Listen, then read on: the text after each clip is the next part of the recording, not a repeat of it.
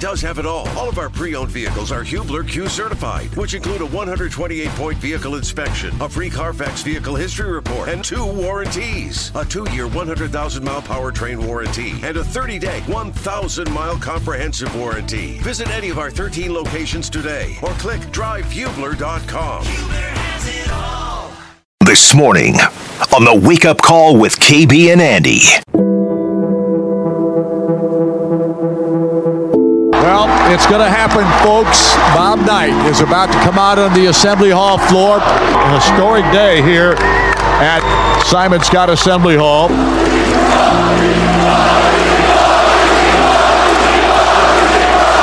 When my time on earth is gone and my activities here are past, I want they bury me upside down and my critics can kiss my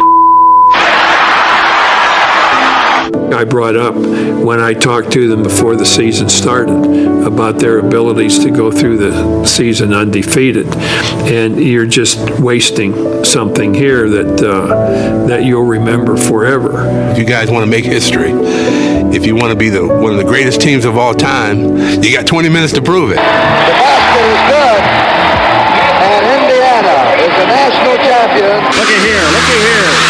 Bobby Knight just threw his chair clear across the free throw lane. And I think Fred Unbelievable. He picked up another tee. You can talk about all the motivational speeches and phrases and devices in the world, but the greatest motivator of all is your ass on the bench. Coach Bob Knight means so much to Indiana basketball. He took a chance on a kid out of Indianapolis. There's nothing that I think more of during my life than having had the opportunity to coach young boys, teach them how to be men, and do it here. And I don't know how Steve feels about it, but it just and you don't have to bleep one single word of this. I've always really enjoyed the fans, and I always will. You know, on my dying day, I will think about how great the fans at Indiana were.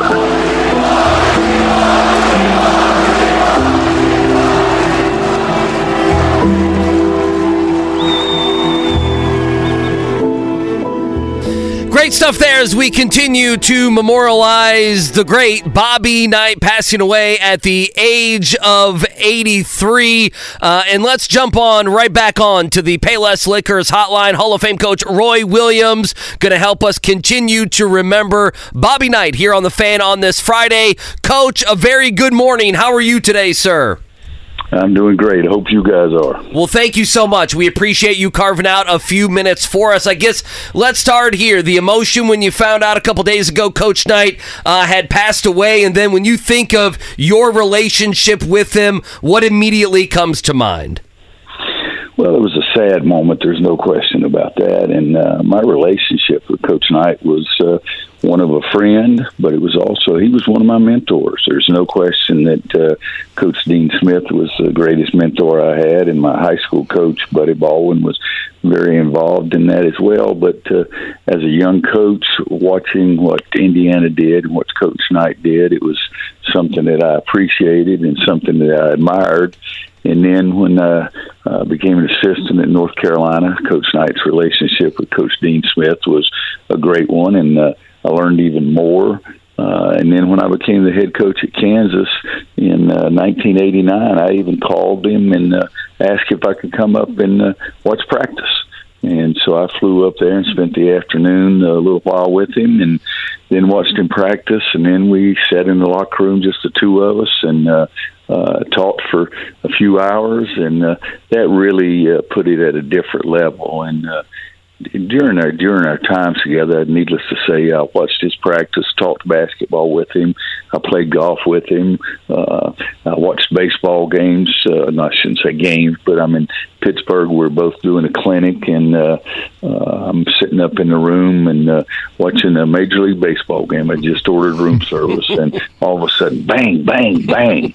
Thought somebody's going to knock my door down, and I went to the door, and he said, "What the heck are you doing, boy?" I said, "I'm watching a baseball game. Come on in here and sit down. Let's watch this game." And we sat down and watched the baseball game. I called room service and doubled the order so he'd have something to eat too. And we competed quite a bit. When I was at Kansas, we had 5 or 6 big-time games against Indiana, and so then he went to Texas Tech, and we were in the same league. So it was a relationship that I admired a great deal. I was just proud of it a great deal, and he treated me like I was one of his own guys. Gosh, to be a caddy in that group of you and Bob Knight on the golf course, I would have paid a lot of money to be that. Coach, thank you for the time this morning. Again, Roy Williams joining us here, the Hall of Famer. Let's go back to you and looking at Coach Knight as a mentor. What was it about, whether it was how he ran his program, how he coached his team, that had you from afar viewing him in that light? Well, I just loved the way they guarded people, and I loved the way that they played a, quote, freelance passing game kind of offense. And so I admired that part, and so I started studying it more. And, I guess in 1979, I guess it was, my first year as an assistant coach at 78, 79 at North Carolina. We decided, I made a stupid remark. I told Coach Dean Smith, I said, I think we should have a organized preseason conditioning program. And he did like all great leaders did. He said, okay, you do it. I learned something right there, but I called Kentucky and I called Indiana and a couple other places and saw what they did and made up our own. And I think I copied more of what Indiana's conditioning program was. And so then I got involved in it a little bit more and just admired what they did on the court. This unselfishness and the movement of the basketball, and then how they did guard you and try to take you out of what you were doing. So, but he was so responsive, and even when we competed, and I'll never forget in I guess this was the 93 NCAA tournament. Well, first of all, the 91 NCAA tournament, we played in the round of 16, and I was coaching at Kansas, as I said, and we got off to a great start. And all of a sudden, the referee stopped the game, and there was a bolt coming out of the floor in the Coliseum in Charlotte, North Carolina. And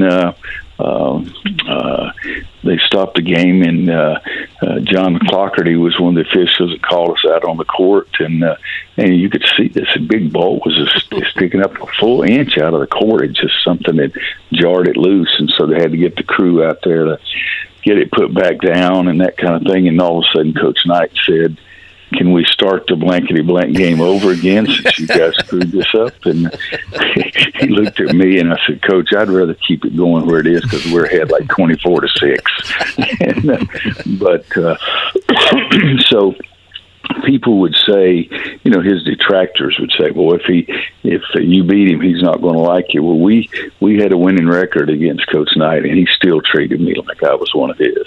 And so that sharing of his knowledge is, John Thompson one time said about Coach Dean Smith that what he did is he gave me his greatest gift. He shared his knowledge. Well, that's what Coach Knight did with me. And even to the extent of some crazy things, he comes to Lawrence when he's his last year at Indiana and we play. And so the night before, I went over to the hotel and took him some brownies from my wife. And so 2 or 3 years later, he's coaching at Texas Tech, and now he's in our league, and he comes in, and they didn't get there till really late. And so the next night, we're getting ready to play the game, and, he came out very late in the pregame, just right before the game started. And so I was down on the end of the court waiting on him. And so he said hello and hugged me, and he said, where's Wanda? And I said, Coach, she's right down here. She sits on the 10th row up behind our bench. And so he walks down there, and this is, guys, this is 15 seconds before the game starts. and press rows right there, the scores table's right there, and he looked up at Wanda and yelled, "Hey, where's my blankety-blank brownies?"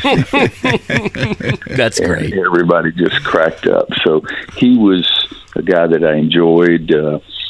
When he did get in the league, we'd go to the conference meetings, and we'd be out playing golf one time at Colorado Springs. And I said, "Coach, we can play 9 more and still get to the meeting when we have to be there, because otherwise we're just going to stand around and talk." And he said, "Let's play 9 more." So it was just the 2 of us, and we played 9 more holes. And I said, "We got plenty of time now." He said, "Why don't we play 9 more and skip the whole blessed thing?" But his sharing of the knowledge is the greatest thing you can do to someone, and he did that. And he knew that I liked baseball, enjoyed playing golf perhaps more than he did. I made him sign a big bet that he lost, and I made him sign the bill, and he wrote on it, "The next blankety-blank time we're going to play tennis." And so he was just a guy that I really enjoyed and learned a great deal from, and was very appreciative of what he did for me. He's Roy Williams. He's sharing plenty of stories, and we're very grateful for his time here on this Friday morning about Bob Knight and the legendary career and the relationship that he had, certainly on the court and off the court as well with him. Coach, is the story true that at one point you almost joined the Indiana staff with Coach Knight? It's really a funny thing, especially to Coach Knight, but in the early 80s, particularly, if any athletic director needed a basketball coach, they talked to either Coach Smith or Coach Knight before they made a decision. And so I'd been as the part-time assistant, which was full-time job, part-time pay is what it was. But, people don't believe this, but my first year at North Carolina, I made $2,700 for the whole year. So I sold calendars.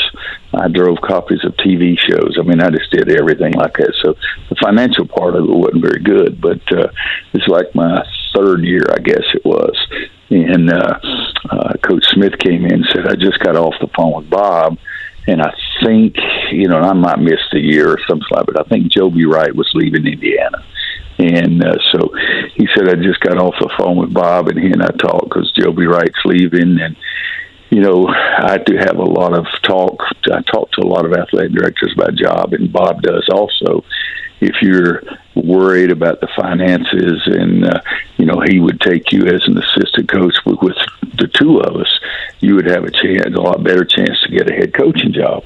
And he says, "If you're going to be patient," he said, "I want you to stay here, but I know how difficult it is financially." And I said, "Coach," I think I'm fine, but let me think about it. I'll go home and talk to Wanda." And so when I came back the next day, I said, "Coach, I think I'm going to stay right here because I've helped recruit these players, and I'm going to be okay. Whatever I have to do financially, we'll make it. I don't need a lot of money," kind of thing. And so then I think that was the year that the book came out, Season on the Brink or something like that. And so Wanda read the thing. She said, "Boy," I said, "I'm really glad we didn't make that move, because it wasn't very flattering about Coach Knight." So several years later, I told him what had happened. I told him what Wanda had said, and he said, "Well, she's a hell of a lot smarter than you are." But I didn't even mind telling him something like that, because I think our friendship was that good. And gosh, I guess this was '93. We played in the NCAA tournament, and it was probably, the 16, or it could have been the Elite 8. How the NCAA, the tournaments, they announce both the teams, introduce both teams, and then they introduce the coaches, and we're supposed to go to the center line right in front of the scores table and shake hands. And so they introduced us, and Coach Knight forgot about it. And so he'd already turned around and was back in his huddle. So I walked all the way down to his bench. I didn't stand at the center line and wait on him. I didn't wave him off or anything. I walked down the bench, and I said, "Big fella, I respect you so much. I don't mind walking down here at your age." And he cursed me a little bit and shook my hand, and everybody was laughing, So I turned around and walked back all the way back down to my bench. And I get down there, and Joe Holiday said, "Coach," and he pointed. And it was Coach Knight. He said, "You little blankety blank." He said, "I respect your blankety blank enough that I'm going to walk down to your bench too." And we hugged, and it's a great picture that I have of the 2 of us at that moment. So he was just incredible, and he was so so loyal to his players and what happened with them, and if it was good or bad. He stuck with so many of them for such a long time. His knowledge of the game and the way he helped people, he was a fun guy for me to be with. He really was. Roy Williams with us here on The Fan. Just great stuff. And Coach, I love the blankety blank. When you say that, it makes us smile in here thinking of Bobby Knight and the different words, no doubt, the colorful words that no doubt he was using. Basketball-wise, whether it be the way he ran practice, you mentioned, the way they guarded, the way his teams passed, played as a team, what did you and other coaches basketball-wise get from Bobby Knight? Well, on the offensive end, the freelance passing game and the motion offense, I forget which one that Coach Knight called it, but he was the first guy to do that, in my opinion, at such a high level. And I enjoyed that. At the end of my career, I was fortunate enough to be a head coach 33 years, we still called fewer set plays than just about anybody. And it's just because what I learned from Coach Knight and what Coach Smith put in, because we did a lot of freelance at North Carolina. And Coach Knight's was much more motion. Coach Smith put in a few more screens. I did a little bit of both. But the basis of it was what Coach Knight did there. And he said so many things to me that really just stuck with me. But one of those things that I liked about what we called our passing game, passing and screening, and it's just the freelance of it, is the other team couldn't scout it because I didn't know what we were going to do. So if I didn't know what to do, the other team, sure, the Dickens didn't know what we were going to do. So I thought that was beneficial to us. And on the defensive end, I really loved an aggressive defense. And Coach Knight's one pass away, hand in the passing lane, one pass away tough is what we called it. He would take people out of their offense. And that was what Coach Smith wanted to do defensively, is to take people out of their offense, not allow them to run what they practiced every day. And so for me, that was the foundation of what I did defensively with my teams for 33 years, is to try to take them out of their offense and not let them do what they wanted to do. And so for me, that was the absolute foundation of the defense here. Now, I pushed the fast break a little more than Coach Smith did and a lot more than Coach Knight did, because I really enjoyed that when I was a player. The only problem was I wasn't very good, but still that's what I enjoyed, and I wanted to play that way. So even that was something that it was extremely important, and I leaned on what I'd heard Coach Knight say, what he and I had talked about it. And he told me one time, he made one statement. He said, we don't full court press because I think it's easier to defend half the basketball floor than it is the whole basketball floor. If you pick up full court and full court press, you open up so many things by getting down to against this defense that's not set. And so that was for me. I mean, we probably full court pressed less than any team in the country in my 33 years. That was a successful team. Now we sometimes we got beat because we didn't do it as well as we needed to, but I truly believe trying to defend the half court as opposed to the full court, and that came directly from Coach Knight. And it was something that I called him and we'd talk about it. And we'd be together on the road or in a conference meetings or something, or meet in Indiana. One time, Coach Smith and I set up a golf match with Coach Knight and Ted Bishop at the, I'm forgetting the name of the golf course that they co-owned. Legends, yeah, right south of Indianapolis. And it's one of the few times that Coach Smith really got mad at me because we were going to be, the game started at 2:00. And he said, I'll pick you up. We want to play at about 9:00 or something like that, and or 8:00. And I said, no, I'll drive over, Coach. And he said, no, there's no need doing that because we were staying at the same hotel. And I said, no, I'll drive her up.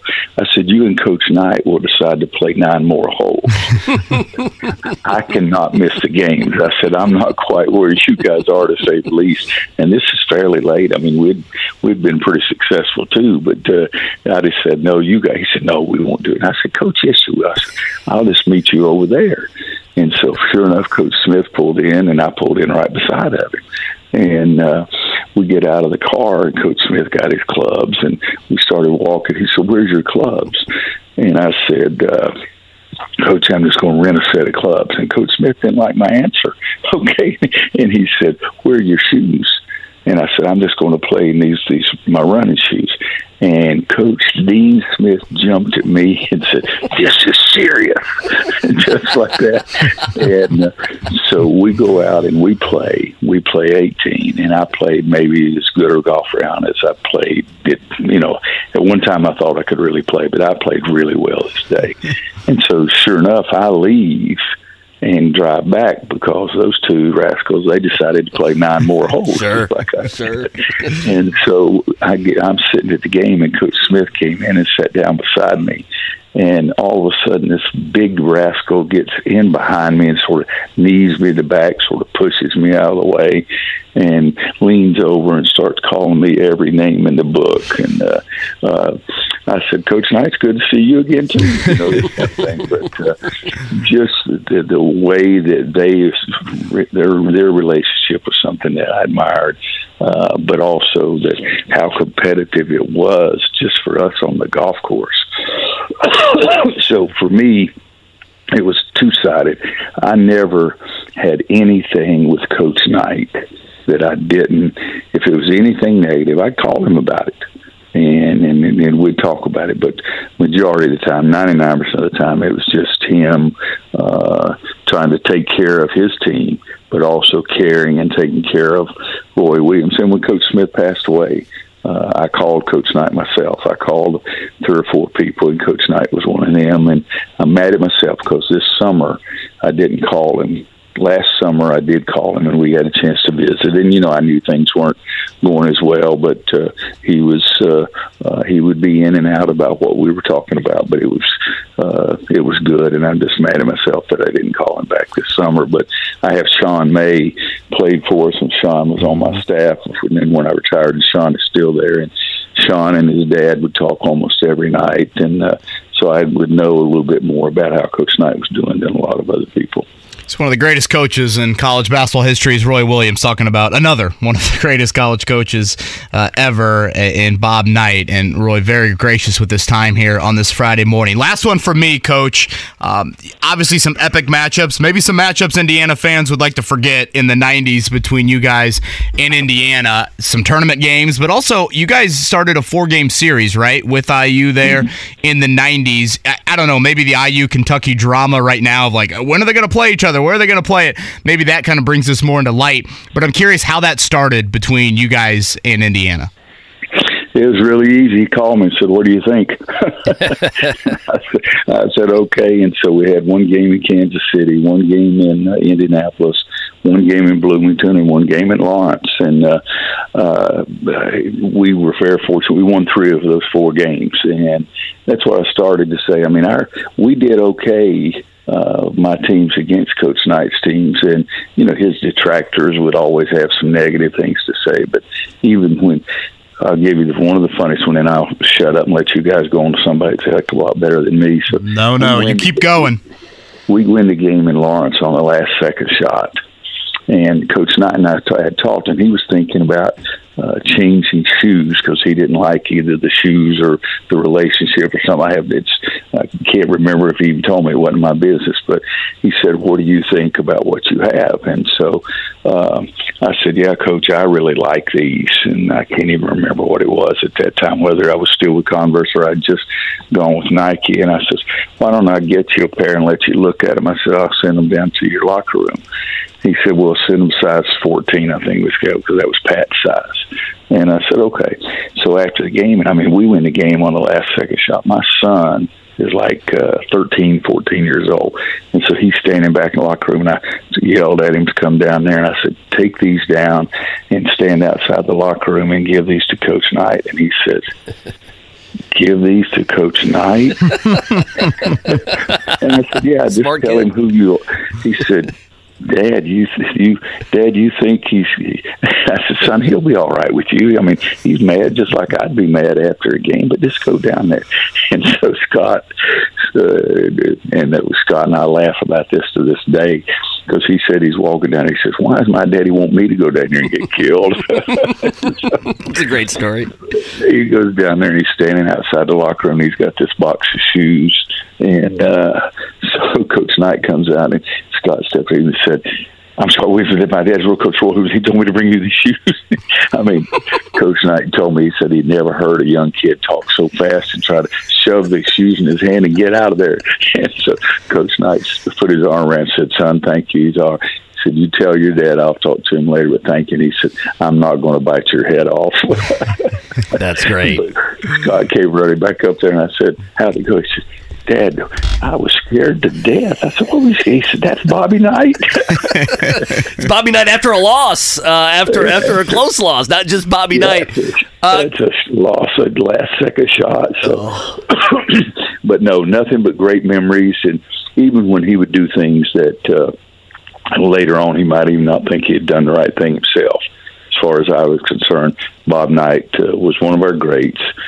Dean Smith was my mentor, but if I was going to pick a second one that I copied things from, I'm not intelligent enough to be an innovator. Coach Smith was very innovative. Coach Knight was innovative, and Roy Williams was a copier. But those are the two guys that I copied more than all the rest of the people put together. And like I say, guys, I'll miss him, but I'll think great thoughts about the fun times we've had together. And even when he's sitting behind me with his knees in my back cussing me, even when he's banging on my door trying to break the door down and everything else, and even when he's yelling at my wife, where are my effing brownies? I'm going to remember great things about him and admire very much what he did. So I appreciate you allowing me to visit with him about a second. Coach, we appreciate the time this morning. Thank you so much. Great stories. I hope your health is well. Hope to see you at a bunch of North Carolina games this year. Thank you and take care. Thanks, appreciate Coach. All right, you guys have a great day. Thank you very much. That is the great, legendary Roy Williams. Andy, I don't know if we have ever had, or I don't want to speak for yourself, we've ever had, I guess, just tell stories and tell stories and tell stories, and I wanted that to go till 10. Yeah, honestly. Yeah. To hell with the Colts and Panthers. Sorry, Colts. Yeah, sorry, Bryce Young and Frank Reich. Sorry, Greg Rakestraw coming up next. Get Rakestraw out of here. How's Rakestraw going to talk about the 6A sectional after this? Yeah, I don't know if Cathedral LN, Rake on the call of that, has the same story. Oh, that was fantastic. Good job, Mark. Mark, tell the story about you texting him and him calling you back while you're holding your daughter yesterday. So this was back when I worked, when it was the Jeff and Big Joe show, and I was doing post-show stuff, and all of a sudden the guest line rang one time, and I was like, hello? And he's like, hi, this is Coach Roy Williams. I'm calling for Dan Dockich. And I was like, oh. So I ran to Dan. I was like, hey, Roy Williams on the phone. He's like, oh, crap, we're doing a pre-tape. I forgot. So I had the number was on the screen. I'm like, this is probably like a North Carolina, like office number. Yeah, I'll write it down anyway. Yeah. So I was going through just contacts yesterday. I was like, you know what? The hell with it. I'm just going to shoot a text. I said, hey, Coach, don't know if you have any time. If you'd like to talk about Coach Knight, I don't even know if this is your number. Let me know.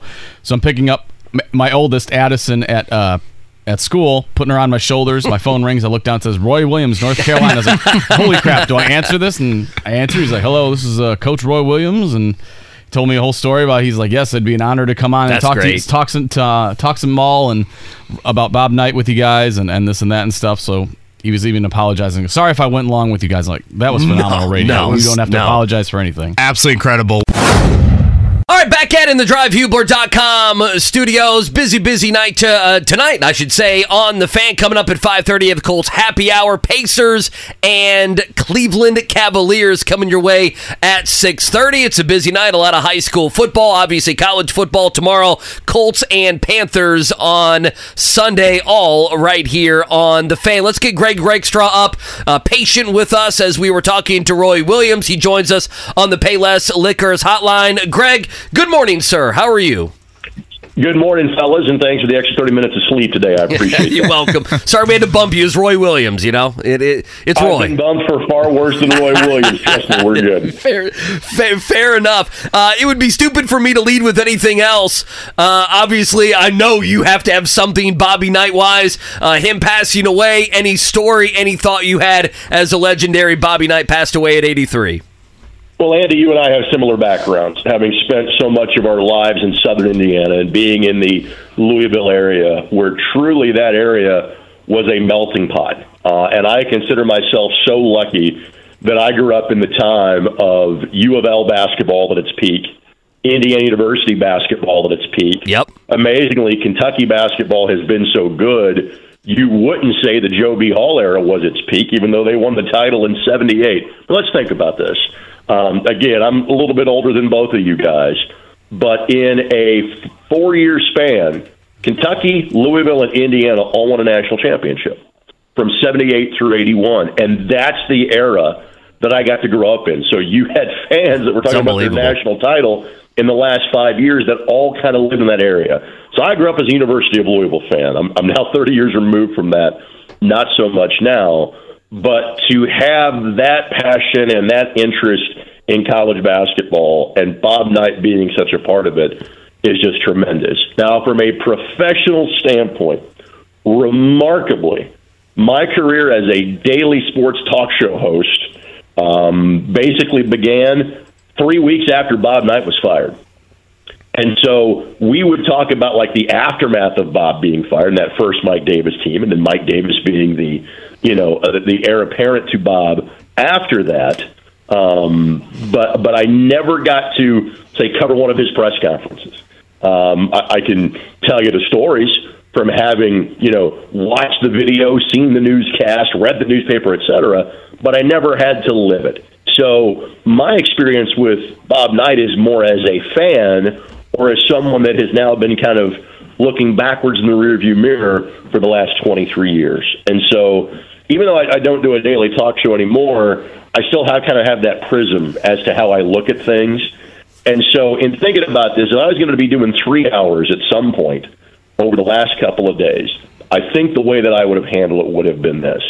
I would have tried to acknowledge the man's flaws, but focus more on what the overwhelming positive things were, just because that's the respect that I think I try to have for somebody in passing, because we all make mistakes.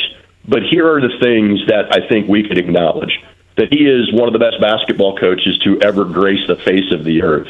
You could say he is one of the greatest coaches of American team sports. I think I heard Mike Greenberg use that phrase yesterday and was absolutely spot on. That is the right way in which to look at that. And there were so many people that he helped, whether it's his players who just were around the program, that he made their lives better, and the charitable things that he did. Those are all great. Doesn't mean you can completely wash over the bad things, but to me, in the man's passing, let's talk about so many things that unquestionably are better today because of the impact of Bob Knight. I think it's really well said, Rake. Greg Rakestraw here on the Payless Liquors hotline. Shifting gears, Rake. I actually want to go back to last Friday because it might get lost in the shuffle of the tournament as it plays out the rest of the month of November. But boy, that fourth quarter of Ben Davis-Brownsburg, Rake, had to be one of ones that you really have never seen with that comeback. Yeah, I got to be honest with you. 25-7, I'm not thinking it's comeback time. I'm thinking, man, this Brownsburg team is really good, and Ben Davis is a good team that just, did not have a good night because if that had gone the opposite direction, Ben Davis would have been complicit in their own demise. They had 3 turnovers. They had numerous drop passes. And part of the storyline going into that game is Ben Davis's quarterback and Thomas Gostkowski got hurt in Week 8. because they were playing North Central, they didn't feel the need to rush him back in week 9. Then you have the bye week. He really hadn't played a full game in 4 weeks, and you could kind of see that rust and just, for whatever reason, kind of mentally, Ben Davis was not as crisp as they normally would be offensively, and Brownsburg took advantage of that. But the truly big story of that game for Ben Davis was the fact that Nyland Brown returned, who was their unquestioned defensive leader. He had not played since that IMG game back in week number 4. Just his ability to kind of know where everything is going and kind of sniff out those plays. Garrett Sherrill had several big carries. He had a 45-yarder, a 65-yarder. But I thought Kyle Nedrin did a great job of pointing this out in his game recap earlier this week. Of his 25 carries, 18 of them were for 3. And so Ben Davis made enough solid plays defensively. Mark Zachary made the big play defensively that completely changed the tenor of that game. That game went from 25-7 to 25-20 in the span of about 25 seconds. And I don't think that Brownsburg truly ever recovered from that haymaker of Zachary jumping that route, running to the end zone, and making it a one-score game with 8:50 left to go. Greg Rakestraw with us here on The Fan. It's a football Friday. We'll get to Matt Taylor in about 15 minutes. Rake, what game do you have tonight? And then, obviously, all these sectional games, what are the few that stick out to you that you can't wait to see? Well, the great thing is as the tournament gets, more compact and fewer teams, the level of game continues to get better. So my game is Cathedral and Ellen, which I'm looking forward to. Cathedral playing up a couple of classes at this point in terms of playing in 6A. They are a team that it's rare that they kind of fly under the radar. I think they are. And again, Danny O'Neill is certainly a Mr. Football candidate. I'd say one of the leading candidates. He holds all the passing records that Cathedral is going to play for Deion Sanders out in Colorado next year. He can really go. 30 touchdowns, 7 interceptions. He also has over 500 yards rushing. He's their second leading rusher on the season. LN is a talented team. They're a young team. They elected to make a move back to their starting quarterback the last couple of years in Montez Jones. He's got a talented player behind him in Tanner Aspalet. They try to move kind of Montez to wide receiver and defensive back. Say, hey, let's get our 11 best athletes on the field. They made a move midseason to put Jones back at that quarterback position, and it seemingly has sparked their offense. So let's see exactly what LN can do tonight. I think Cathedral's a favorite, but it wouldn't be a stunner if LN wins the game. Those two teams are not that far apart. That should be a good game. In terms of other games that get your attention locally, the Mudsock game, version 2, Fishers and HSC, that is a big deal. Chittard, again, they're going to be the favorites, Hamilton Heights, but their path, if Chittard wins the 3A championship and they are the favorite, their path will be as difficult as I think maybe any team's ever had because they're going to play their second unbeaten team of the tournament at now 11-0 Hamilton Heights, and John Kirshner has that team defensively playing exceedingly well. Mount Vernon New Pal comes to mind in 4A. Let me see, Harrison and Decatur Central should be really good in terms of 5A. 48 games around the state. There's tons of good ones from north to south all the way across our state tonight. Okay, Greg Rakestraw is with us here. Ellen Cathedral, as you just said, that's the game that he's got tonight. Rick, I did want to make sure that we honestly just kind of alerted people of this more than anything. I disagree with it. I don't. You've got a little bit more of a conflict of interest, so I totally understand you probably don't want to comment on it. But the state finals starting this weekend with volleyball and certainly football and basketball, they will now be streaming only. Now this has to do with the Bally Sports ineptness and then kind of a trickle-down effect off of that. So it'll be $15 per game approximately, or $20 for the entire sessions here once we get to state finals season. Obviously, I know a lot of people that Friday of Thanksgiving, the Saturday of Thanksgiving, it's kind of a tradition to watch Rake and view those games.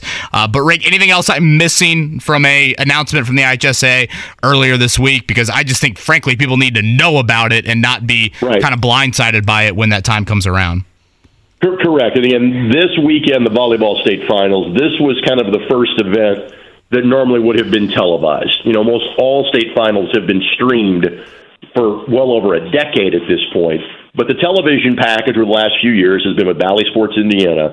And last year's televised state finals included volleyball, football, wrestling, girls basketball, boys basketball, and baseball. Now everything will be through the IHSA Champions Network and IHSATV.org. And usually there's one game price, and then for basically just a few dollars more, if you buy the entire weekend or the entire day, like tomorrow's 4 state finals, it is a much cheaper price on a per-game basis. You're really better off just buying the entire day so you can kind of go back and watch whatever the case may be. Part of this is that, to be blunt, Valley Sports Indiana paid a sizable amount of money to the IHSA for those rights, but then also it was on the IHSAA then to produce those events to a similar level of television. And Kevin, as you know, it takes a lot of money to produce quality television. There's a lot of investment that goes into it. And so when that money wasn't going to go from Bally's to the IHSAA, the IHSA made the conscious decision, let's not spend a similar amount of money to produce these things for television.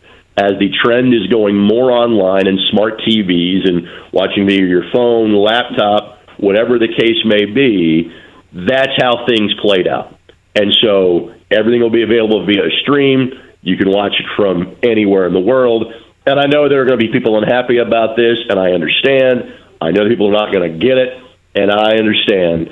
I just hope that the work that I do as both a broadcaster and, frankly, my production company and ISC is responsible for producing not all of these, but a good chunk of them. We're producing the volleyball state finals tomorrow up in Muncie. I hope the work that we do and the stories of the student athletes are enough to get people to maybe take an extra step to go online and watch these state finals in a slightly different format and fashion. Rick, we don't typically go down this path with you, but I thought the comments from Ryan Walters last night were really, really interesting on his coach's show, and we're going to play that audio for you and for all of our listeners that missed it. But obviously Purdue and Michigan this Saturday night, we know full well where Michigan is at in the news cycle right now with Connor Stallions and their stealing of signals and doing it in person and all of that.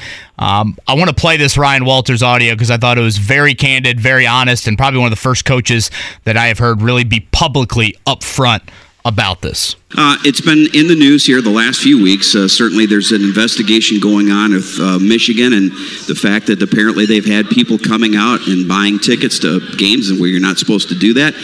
As a result of that, are you doing anything different on Saturday night to prepare for what could be happening on the other side? Yeah, absolutely. It's unfortunate, and what's crazy is there aren't allegations, like it happened. You know what I mean? And there's video evidence. There's ticket purchases and sales that you can track back, and we know for a fact that they were at a number of our games, and so we've had to teach our guys a new language in terms of some signals, and we will operate differently offensively. Like you might see us in a huddle for the first time this season. So it is what it is, but we're excited to go play, and I think it'll make for a great story. Again, I thought very honest there, Rake, from Ryan Walters. Either take it. If you want to go in that direction, feel free to take that. The other question I'd throw in there is, in the next month and a half, do you think we see any sort of punishment come down from the Big Ten or the NCAA? I think the Big Ten hopes that Jim Harbaugh moves back to the National Football League and kind of beats the posse out of town, is my guess, and that this kind of goes away. Because clearly I think there is growing frustration amongst the Big Ten membership that nothing has been done from the home office in Chicago on this. I thought that was a very honest answer without getting overly emotional about it. I thought that was a wonderful answer by Coach Walters. And let me leave you with this on this topic and for our conversation today. If I drop the old phrase, things that make you go, you guys might not be old enough to immediately think of either Arsenio Hall or CNC Music Factory. I am, and I might request that song on the JMB Takeover tomorrow night. That's a conversation for the room that is next to you. But is that the reason why Michigan struggled so much in the COVID season? Because they couldn't buy a ticket to go watch these games? It's a great point. It's funny you say that. Also, someone mentioned that TCU, in the prep for their semifinal game last year, they had that month break, of course, and they retooled all their signals because they had heard about this. So it is funny that you mentioned that, Rake. So just something to think about. Yeah. Because it hit me last night, and I go, Michigan wasn't very good that year. Right. Huh. Amazing how that works. That is very interesting. All right, Ray, great stuff. Thanks for being flexible with us. Am I seeing this correct? Is the first college basketball game of the season the Jags and Spalding coming up Monday at 11 a.m.? Is that right? If we have the first 11 a.m. tip-off, it's us, Bubba. It is us. Look at that. That Division I versus Division III showdown at the Indiana Farmers Coliseum. Hell yeah. I think there's 400 games on Monday to kick off college basketball, and IUPUI and Spalding underway at 11 a.m. Ray, great stuff. Have a great call tonight with Ellen Cathedral, and we'll certainly be listening on Sunday to the postgame show. Thanks, fellas. Yeah, wow, been a busy morning. We are going to, and KB, jump in here if you want. We're going to be replaying Roy Williams at about 9:30-ish. Yeah, just a little bit after 9:30. Such a great conversation earlier today. Literally told stories for 25 minutes. It was the easiest interview I think you and I have ever done, but I just found myself not wanting it to end and listening. We will give away Freebie Friday Jiffy Lube oil change coming up.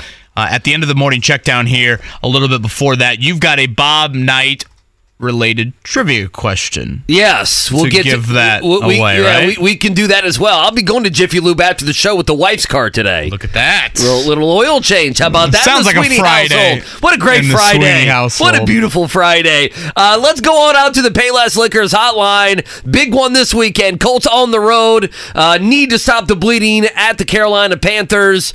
Matt Taylor joins us here on the Payless Liquors hotline. He'll be on the call. Matt, good morning, sir. How are you? I'm doing great, guys. I got to echo. I was driving in, listening to all those stories by Roy Williams. Tip of the cap to him. Tip of the cap to you guys. Great interview. Great listen. Really enjoyable. Just awesome radio. Good job. Appreciate it. That was all Mark Dykton setting that up. Roy Williams, fantastic. Bobby Knight passing away. Come on. I know you got to have a Bobby Knight story. No, Let's go. He told me about it in the locker room. All right, let's go, Maytag. Nothing like a basketball camp Bob Knight story.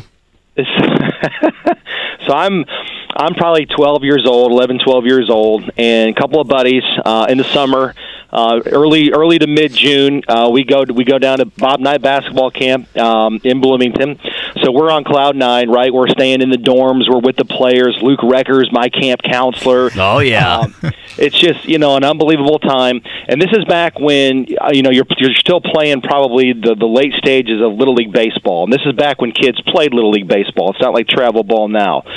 So right back then, in April and May, you would play the Little League baseball schedule. Then you would go into All-Stars, right?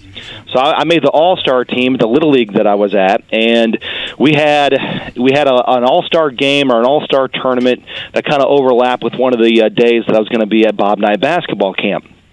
So it just kind of worked out that we were playing like down in Ellettsville or Edgewood or somewhere that was reasonable to my dad would pick me up in the middle of the afternoon at down in Bloomington at Bob Knight basketball camp. We would go to the All-Star game, and then they drove me back. And I don't remember the particulars, but that's basically what happened. So there was every night of like a 4-day basketball camp down in Bloomington. Every night there was like an all-camp meeting at like 10 o'clock p.m. So my dad drives me back. I get back like at 9:50. So I hurry upstairs. I change out of my Little League baseball uniform. I go get into some like street clothes, and I think I'm going to get to this meeting on time. Well, it's like 10:01, and you know how that goes, right? So it's like, do I go to this meeting? Do I not? Like, am I going to get reprimanded if I don't show up? So I sneak in the back door, and I think I'm okay. And the back door kind of like latches or clicks as I walk in, and it makes a noise. And, Bob Knight is up there talking to the entire camp. You're talking like 200, 300 kids. And I'm here in the back, and the door clicks, and every head in the camp turns and looks at me. And I'm 12 years old, and I don't know what in the world Bob Knight said to me, but he just eviscerates me as a 12-year-old. I have no idea to this day what he says to me, and I'm sure he kind of watered it down for the age bracket that I was in at the time. I don't know if he did or not, to be honest with you. I kind of believe I would take the under on that. He probably didn't. And the thing is, like, I'm trying to be, like, respectful. I'm trying to be, like, prompt, and, I'm conscious of what it means to be on time, and he just gave me a lesson on that with me being, 1 minute late and all of that stuff. And I called my dad the next day. I'm like, I told you I should have gotten this meeting. I know we were going to be late, but, for the next, day and a half or whatever, the remainder of that camp, like, I was the kid that got chewed out by Bob Knight. So I guess I wore that with a badge of honor. So I have no idea what he said, no recollection of what was coming my way, but I just remember I was the kid that got yelled out by an iconic Mount Rushmore head coach. I'm glad you didn't pee your pants, to be honest with you. I'm sure I did, actually. Man, I'm telling at the time you're 12 years old, that had to be horrifying. But now looking back at it as an adult, if you had to pick one thing, being crushed verbally by Bobby Knight is an awesome memory to have. I got to be honest, it's fantastic. Good for you. Good for you. Yeah, and that's the thing. Like, we were on cloud nine going to that camp. Like, we were just so excited to, like, be given IU branded apparel as campers. And like I said, Luke Recker was my camp counselor back in those days. You had like Luke Jimenez and Kevin, help me out. Some of those teams, players like on the 96, 97 Indiana. Tail end of Guyton, I guess. Yeah, Michael Lewis. Yeah, Michael Lewis was on that. Rocking the red sweater last night for Ball State's exhibition game. I saw. Absolutely. So yeah, we were. The camp. You had one of your camp games was at Assembly Hall, which was just amazing. Most of the games were at the Hyper.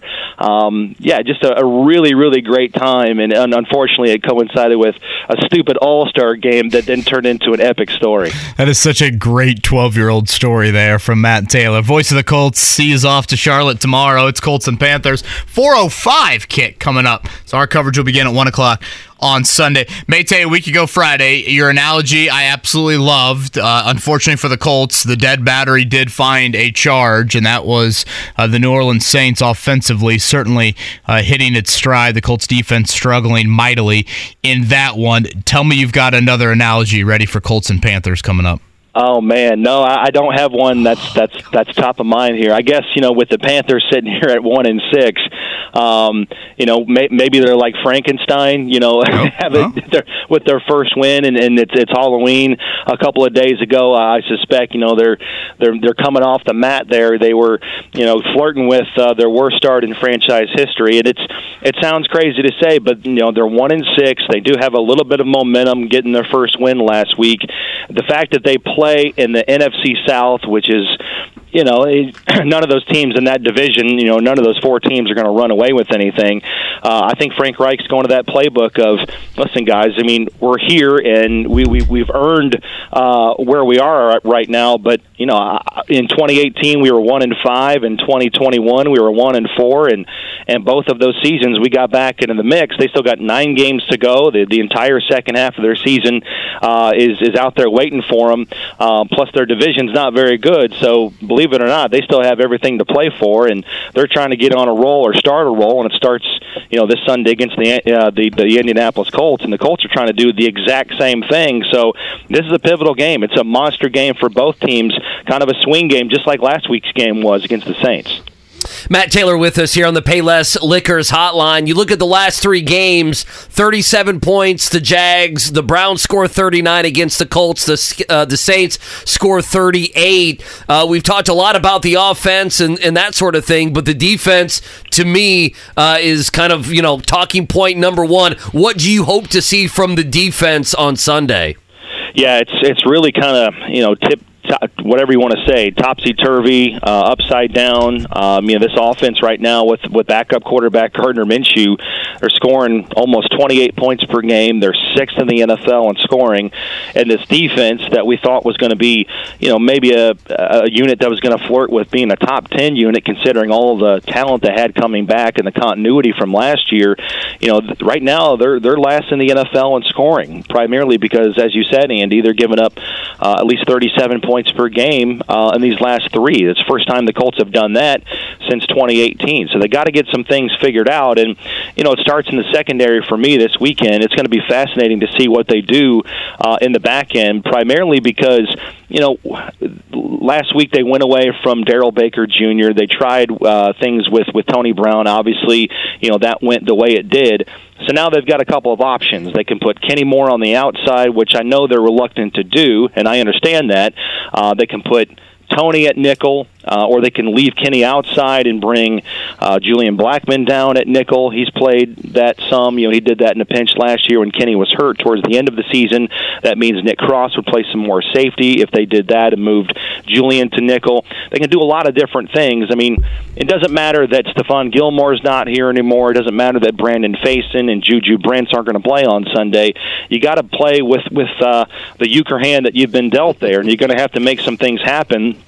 There's your analogy, KB. Win a couple of tricks. Yeah, I like that. We're struggling to find a Jack right now, or a Bauer right now at the old cornerback position. You need an offsuit ace in that secondary, to kind of draw out some trump. But what about Darren Hall off the practice squad? I mean, I know we're grasping at straws here, but I look at his resume, Matt, and obviously not a household name, but 9 starts with the Falcons last year, former 4th-round pick. He's been on the practice squad, I think, for the vast majority of the season. Yeah. I don't know. I'm throwing a dart at a dartboard here. Well, same thing with Amir Speed too. They picked him up a couple of weeks ago, claimed him from New England, and is he up to speed? No pun intended, to be able to play on Sunday and give the Colts at least some more options and some more depth pieces in the secondary. And the reason to take this home is the reason why it's fascinating is because you look at Carolina and their offense, their best player, or at least on that side of the ball, catching the ball, is Adam Thielen. And I know they can move him around a little bit. They just try to free him up as best they can. Watching a little bit of film, he'll go in motion, stacks and bunches and stuff like that. But predominantly this year and for his career, he's one of the best slot receivers in the NFL, which means you would want your best player matched up on him, and that would be Kenny Moore. So do you leave Kenny Moore into the slot just for this game, trying to slow down Adam Thielen, who's got 57 catches on the season? He ranks 6th in the NFL in catches. He has 3 times as many catches on this team for the Panthers than the next guy.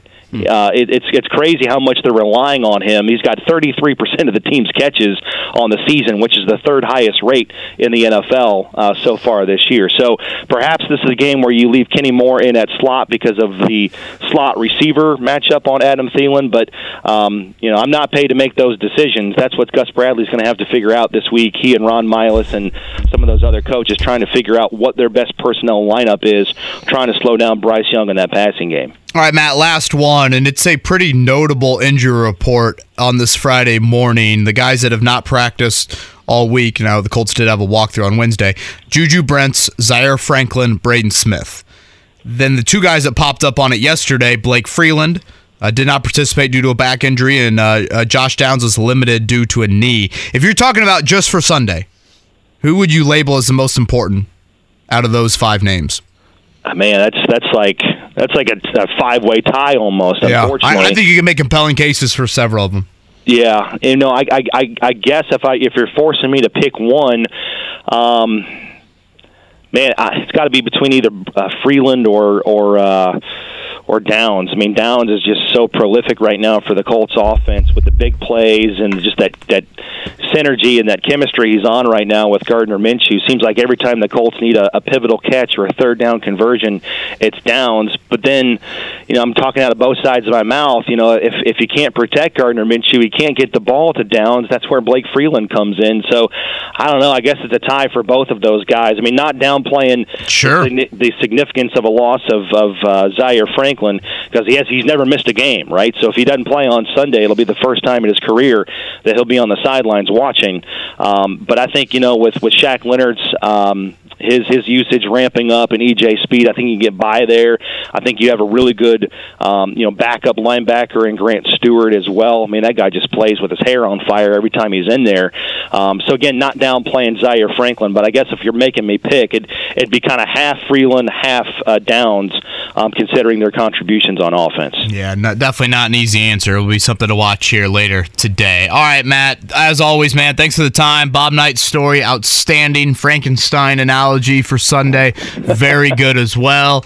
Safe travels to Charlotte. Enjoy the NASCAR Hall of Fame, and we'll talk to you next week. Are we talking to you from Germany?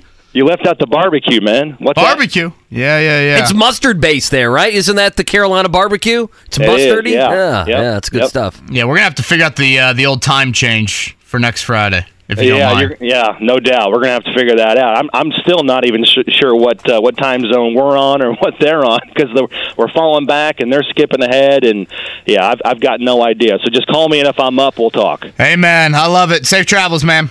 All right, boys, be good.